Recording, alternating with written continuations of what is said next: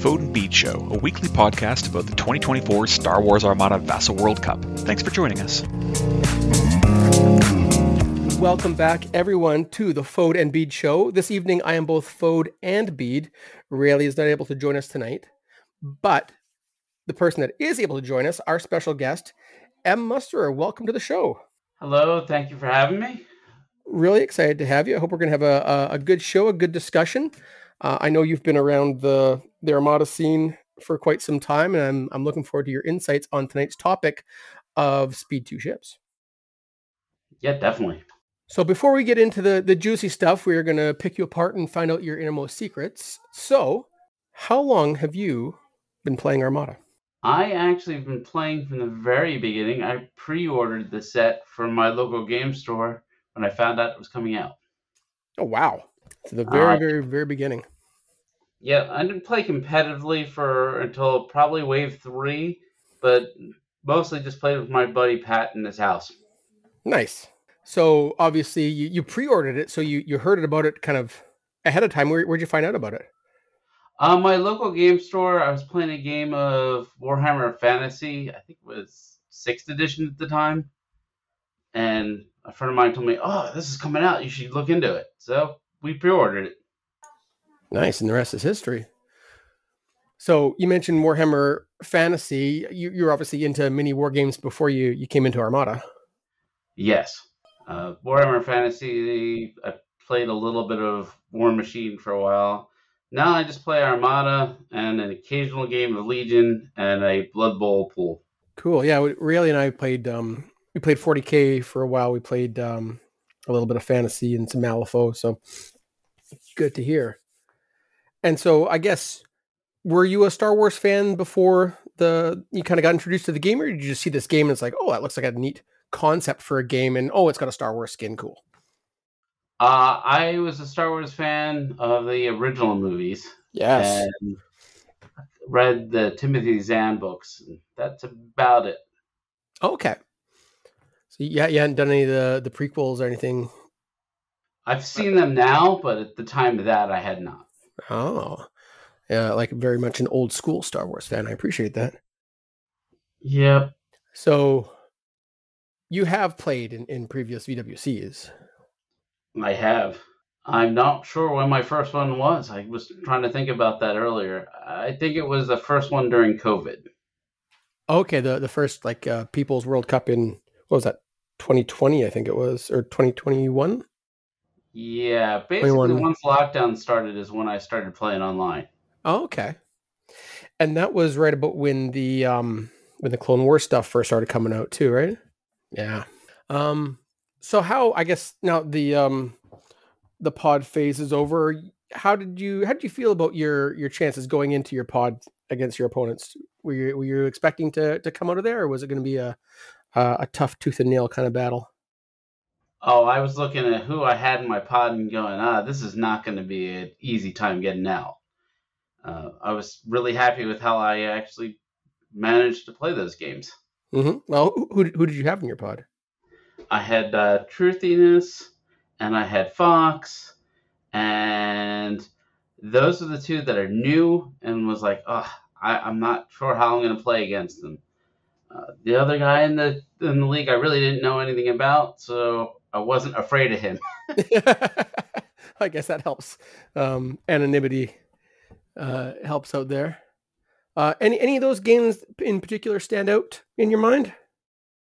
I really enjoyed playing Fox. I listened to you guys all the time, and I was like, wow, he sounds just the same when he's playing versus when he's doing his show.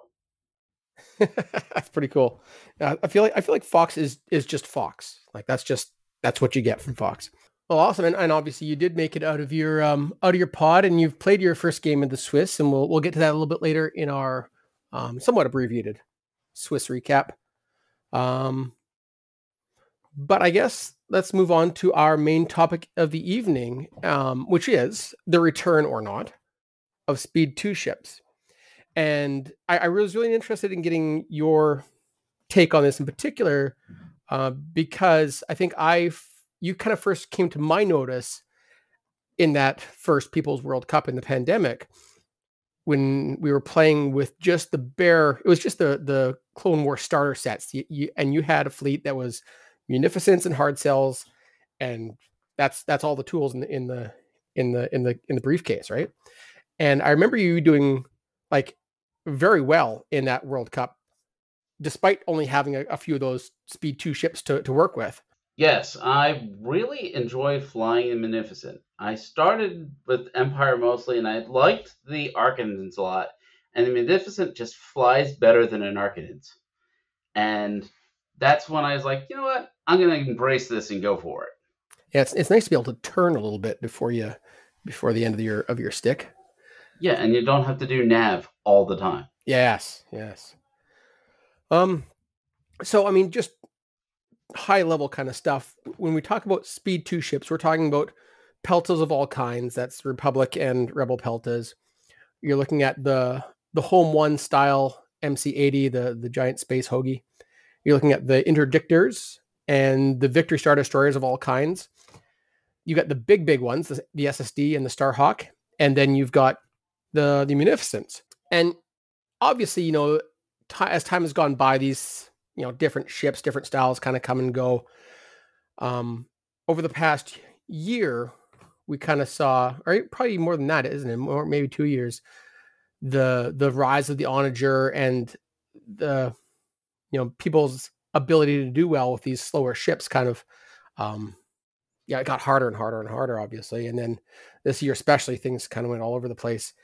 What was your kind of feeling on that as you play your fleet in this kind of turbulent sea, if you will, of meta?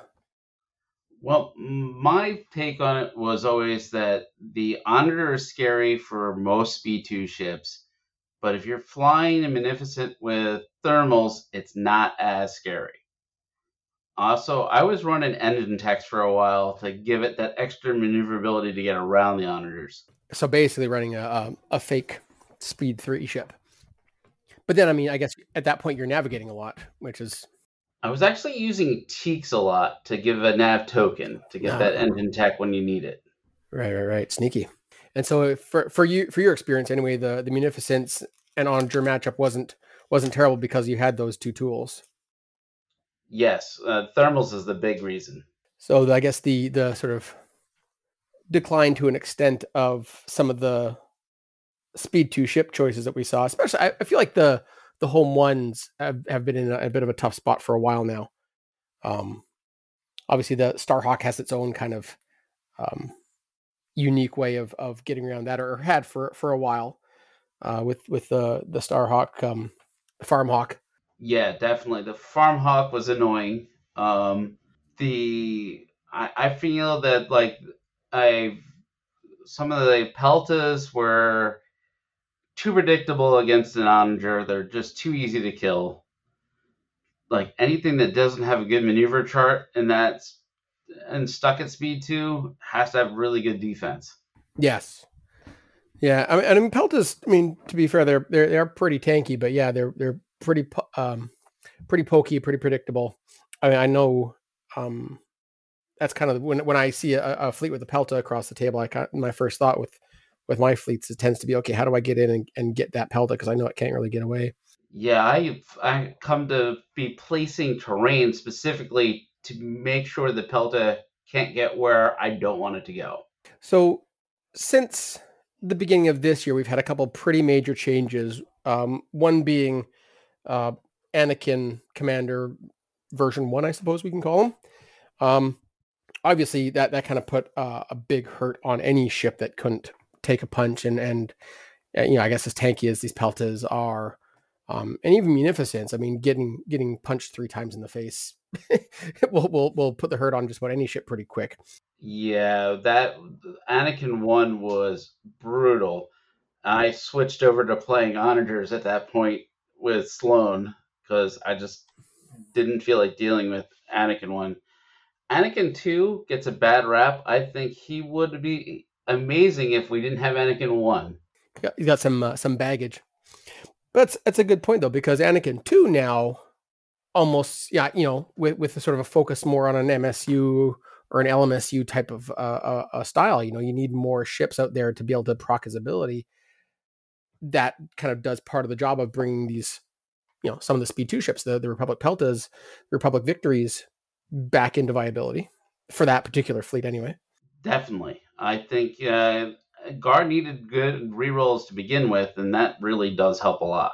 And then the other big thing was the way the onagers got kind of nerfed, or their point rebalance, I guess you could call it, along with Ramadi. That 1-2 punch has really done a number on the number of onagers that you typically see. Yeah, and before the Clone World came out, I played onagers a lot to get a feel for them, and I have to say I appreciate the point change. I think it needed to be done. The other thing I could see is at some point if they changed salvo, so if you were in normal range, it worked on ignition, might be a thing that'd be good for the game too. Right. So, given that sort of like almost whiplash, I guess, of we had half a competitive season with everything flowing one way, and then we had another half of the competitive season with things kind of flowing back the other way.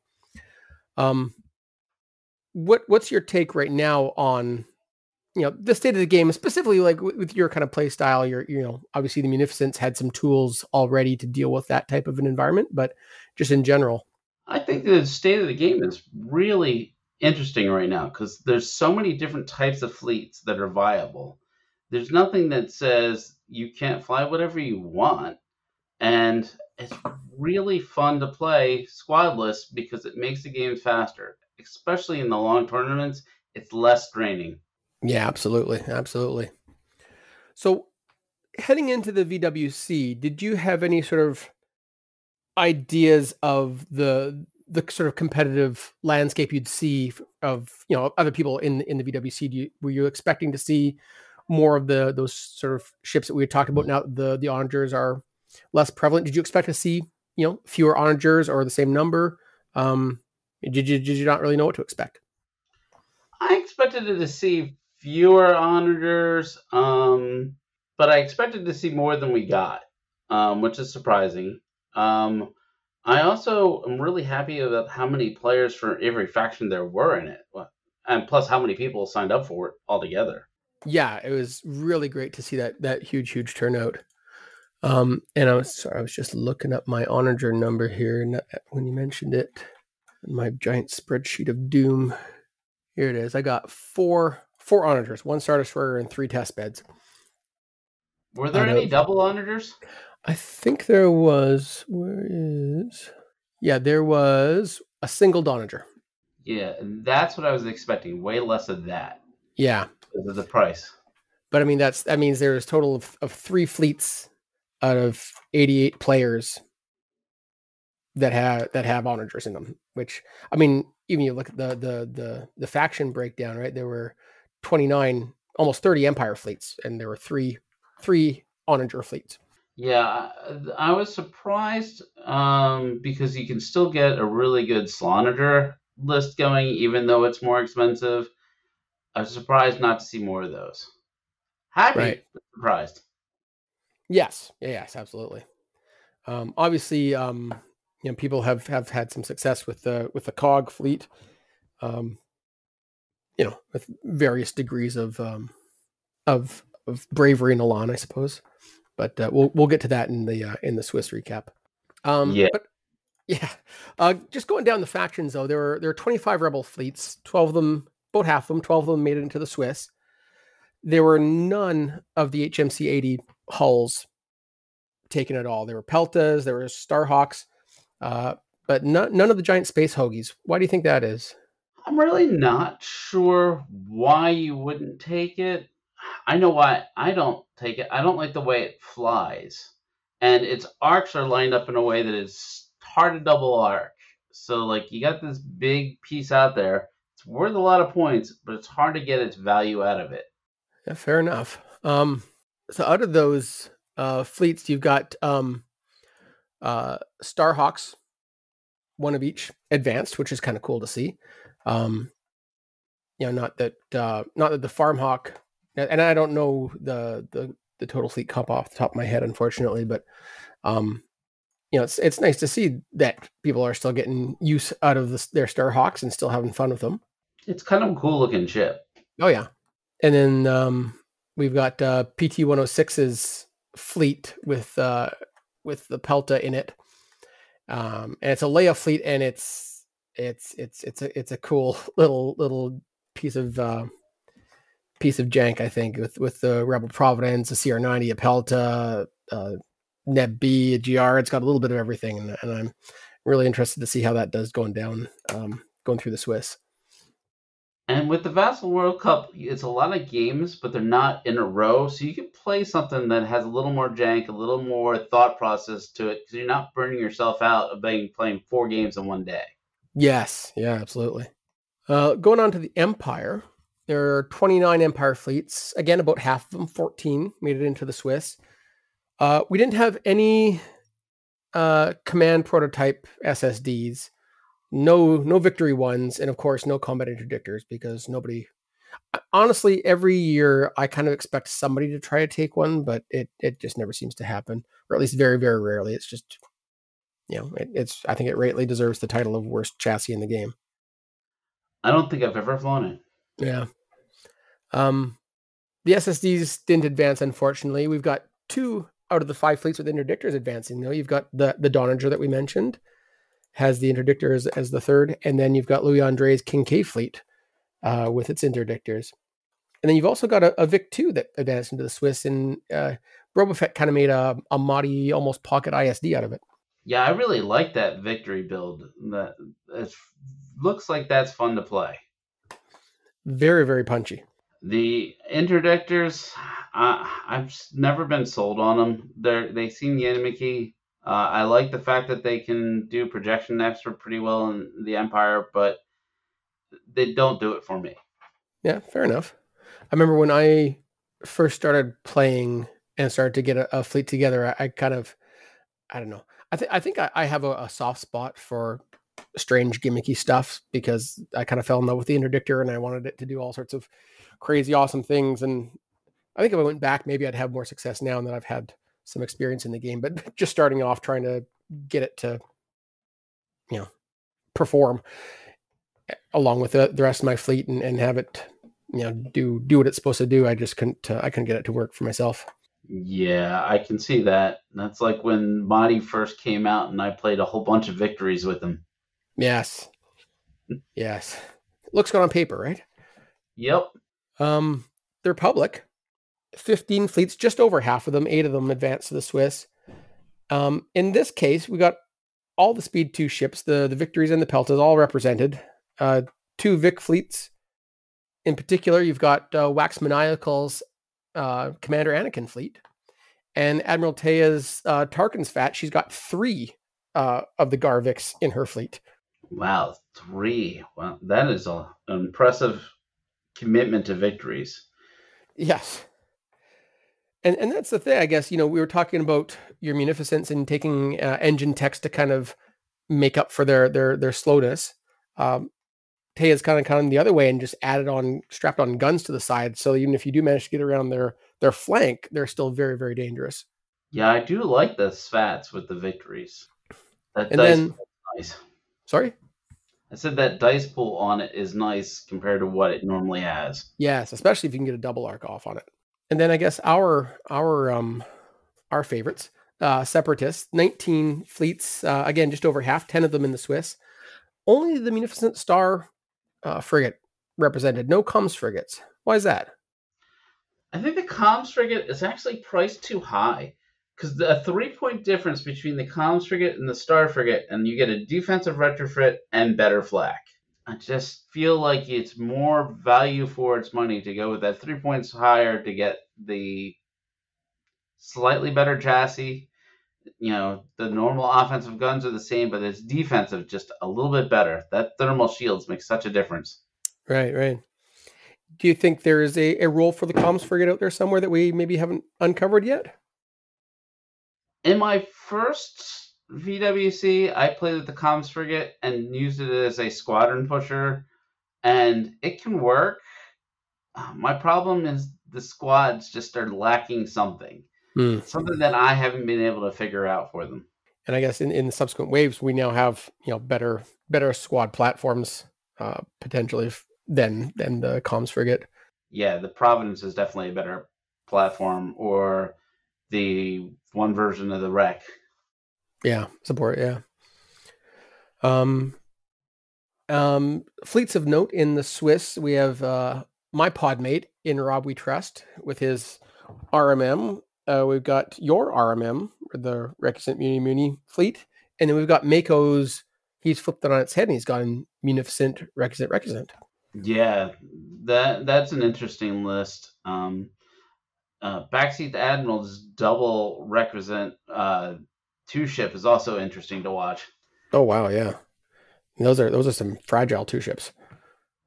Yeah, but he flies them well.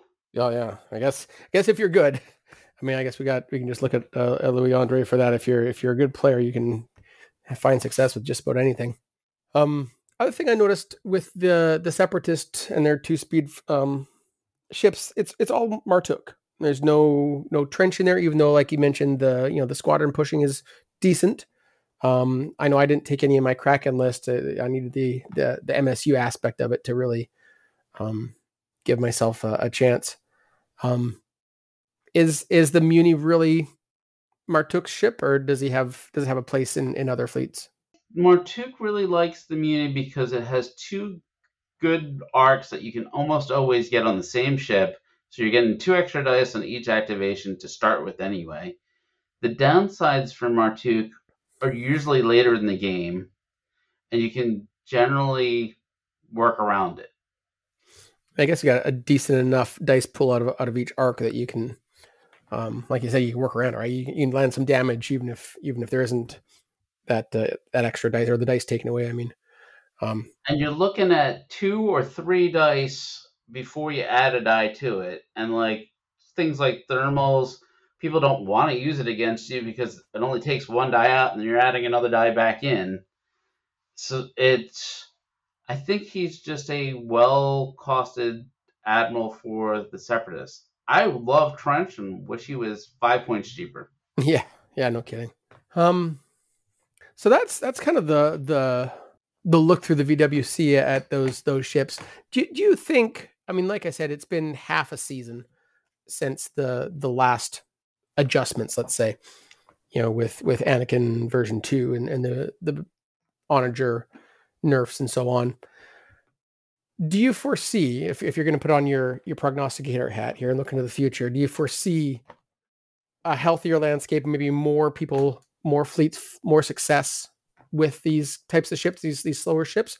Or do you think that they are kind of in a space where they are where they should be, basically? Like is this sort of the role in the space that they should occupy within the game and the meta?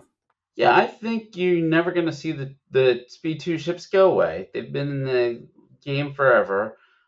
They're more viable now than they've been in the past, and I think it's generally a healthy space for the game. And I'm enjoying the fact that there are so many different lists you see with them. They're not all the same. So as a long time successful Speed 2 ship admiral, what advice do you have for players who are looking at these ships and thinking, oh, I'd like to play with them, but I don't know, they're not very fast and they're going to get caught and swatted and tears will occur? Well, if you know you can only go Speed 2, you know exactly where you can be at any stage of the game versus time period. So you can plan on where exactly your ships are going to be.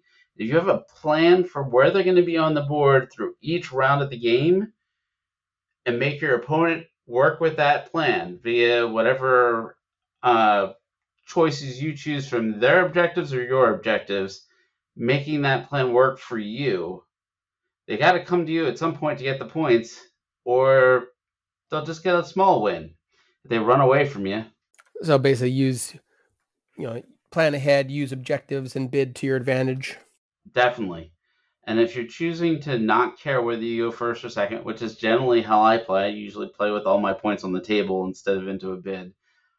I know which objectives that will work for me for my opponent's list and how to make an educated guess of where they're going to be based on the fact that I know how fast my ships are and exactly where they'll be. Also, with the Munificent, you have a pretty long threat range because all your dice are long range anyway. Yeah, fair enough. And I guess like your deployment count factors into that as well, I suppose, to a certain extent. So the more information you get from your opponent before you have to put down these slower ships, the better. Yeah, I prefer playing them with a lot of squads. I just couldn't get my head wrapped around Separatist squads enough to try it out for this particular tournament. I like having at least 6 squads so you have 3 extra deployments to put those ships out. Yeah, no, same. I tried to. Again, it's tough because they are neat and they're cheap squads, but balancing out their fragility and what they can actually do for you during a game with those extra drops can be tricky. I know it's on my list this year to put more time into separatist squads and squads in general. It's part of my game that's really hasn't had a whole lot of attention put to it, so that's something I want to work on. Yeah, I got spoiled when I was playing Empire, Rogue Heavy squads, and I need to go back and relearn the basics of squads and redo them a little bit. A little boot camp, as you say. Right, yeah. That's good. It's good to get back to basics. All right. Well, I guess that kind of wraps up our discussion here. Let's go a quick run through the first week-ish of Swiss. Obviously, Swiss got kicked off a little bit later than expected due to some scheduling issues. So it started on Thursday. So we've only got 5 days-ish worth of games played so far. And I mean, we've had a weekend in there, which is nice. So that means we've had a good batch of games. About half of them are in the bag right now, as far as as of when we record. So just quickly to run through them, your 17th seed Kalorn has, I think, paid his penance and can now shake off the shadow of his final pod match. He had a decisive 490 to 132 win over Rimson. So I think, I mean, I don't run the forums. I don't run the VWC, so I can't say that he should lose his for shame tag. But there's some hope for him, I think. Definitely. Our second seed, Brickhouse, got off on the right foot. He took down Solo Servenity 463 to 202. Now, I wrote this as an upset, but it's Angry Ewok, so it's hard to, knowing the quality of Angry Ewok, it's hard to say Angry Ewok is really an upset. But based on seed, Angry Ewok upset the 16th seed, Niedermere, 213 to 47. Friend of the podcast, mmusterer, fell in his first game to Zaz, 288 to 131. Yeah, the dice gods were not with me in that game. Vassal's gonna vassal. Still a fun game though. You bet. That's why I like my Kraken. Like I always have something, unless I lose all my ships, and then I don't have Kraken anymore either. In the middle of a pack, Paul Heaver won a close match against Mako, 284 to 185. 18th seed TX Honey Badger lost a close one to our 27th seed Arc Welder. Envis Specialist 86 got past 7th seed Specker. Is it Speaker or Specker? I'm sorry, I should have checked beforehand. I think we can call this a big upset. Top seed Rasproteus lost a very close game to Argentum. It was only a 17-point MOV, but knowing the quality of Rasproteus and knowing that he qualified top seed by with a good run through his pod, I think that qualifies this as an upset. Although with a 6-5, it's not like he's out of the running by any stretch. No, not at all. Another friend of the podcast, Stu Bucket, won his first game with an opening match 83-79 over Patrick. And Garrett got a big win over Doridian, 580 to 55.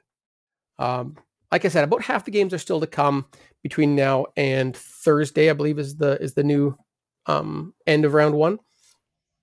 There's been a lot of hype for this match between Spike and Louis Andre, which I believe is happening at 8 p.m. UTC +1 on Thursday. So if anybody's in the Euro time zone or up that late or early, depending on where you are, that's probably a really interesting one to watch. Or or maybe it won't be. I don't know. It's got the potential to be super exciting. They're two very, very good players and with two neat lists. But also, because they're good players, they kind of recognize their own strengths and weaknesses, and I'll be interested to see how it goes down and just how much of a chess match it becomes. Yeah, those are the kind of games I wish I could record and watch at a time when I could watch it. Well, folks, if anybody out there ends up watching the Louis Andre Spike match and records a vlog, make sure you share it on the Discord. I know Stu Bucket and Mercier have put out a call for anybody who may have saved any vlogs to post in there, so people can enjoy the games that they maybe don't get to see. Anybody wants to have a project of taking those vlogs and adding commentary and graphics, that'd be cool too. I know I'd like to do that. I just don't have time. But if anybody out there has the skills and the time, please do. And then, I guess we'll kind of catch up on the last half of round 1 and the first half of round 2 next week. We're kind of a little bit out of step with the World Cup, as it happens. I mean, life happens. It happens every year. The schedule comes out and everybody makes plans, and then those plans, kind of have to shift and adjust as things go by. And I guess you've got a few more days to wait still before finding out your round 2 opponent. You're enjoying your fleet though so far? It's feeling good for you? Yes, I really like this build. Brickhouse actually convinced me to change it right before I did PAX Unplugged with them, and I'm enjoying it a lot. Good. It's good to be going deep in a tournament with a list you enjoy, as opposed to like having to go deep in a tournament and not enjoy the list you're flying. Oh, definitely. All right. Well, I guess that just about does it. Just a short one this week. You can thank the late start of the Swiss for that. I want to thank tonight's guest, mmusterer. Thanks for joining us. I know it's late out where you are, and I appreciate you taking the time out to come and talk with us. Yeah, thanks for having me. It was a blast. I'm thrilled to be invited. Great. Well, from all of us to all of you out there, may the force be with you. Thanks for listening to the Fode and Beed Show. If you have any feedback, feel free to reach out by email or Discord. Listen again next week for more Vassal World Cup commentary.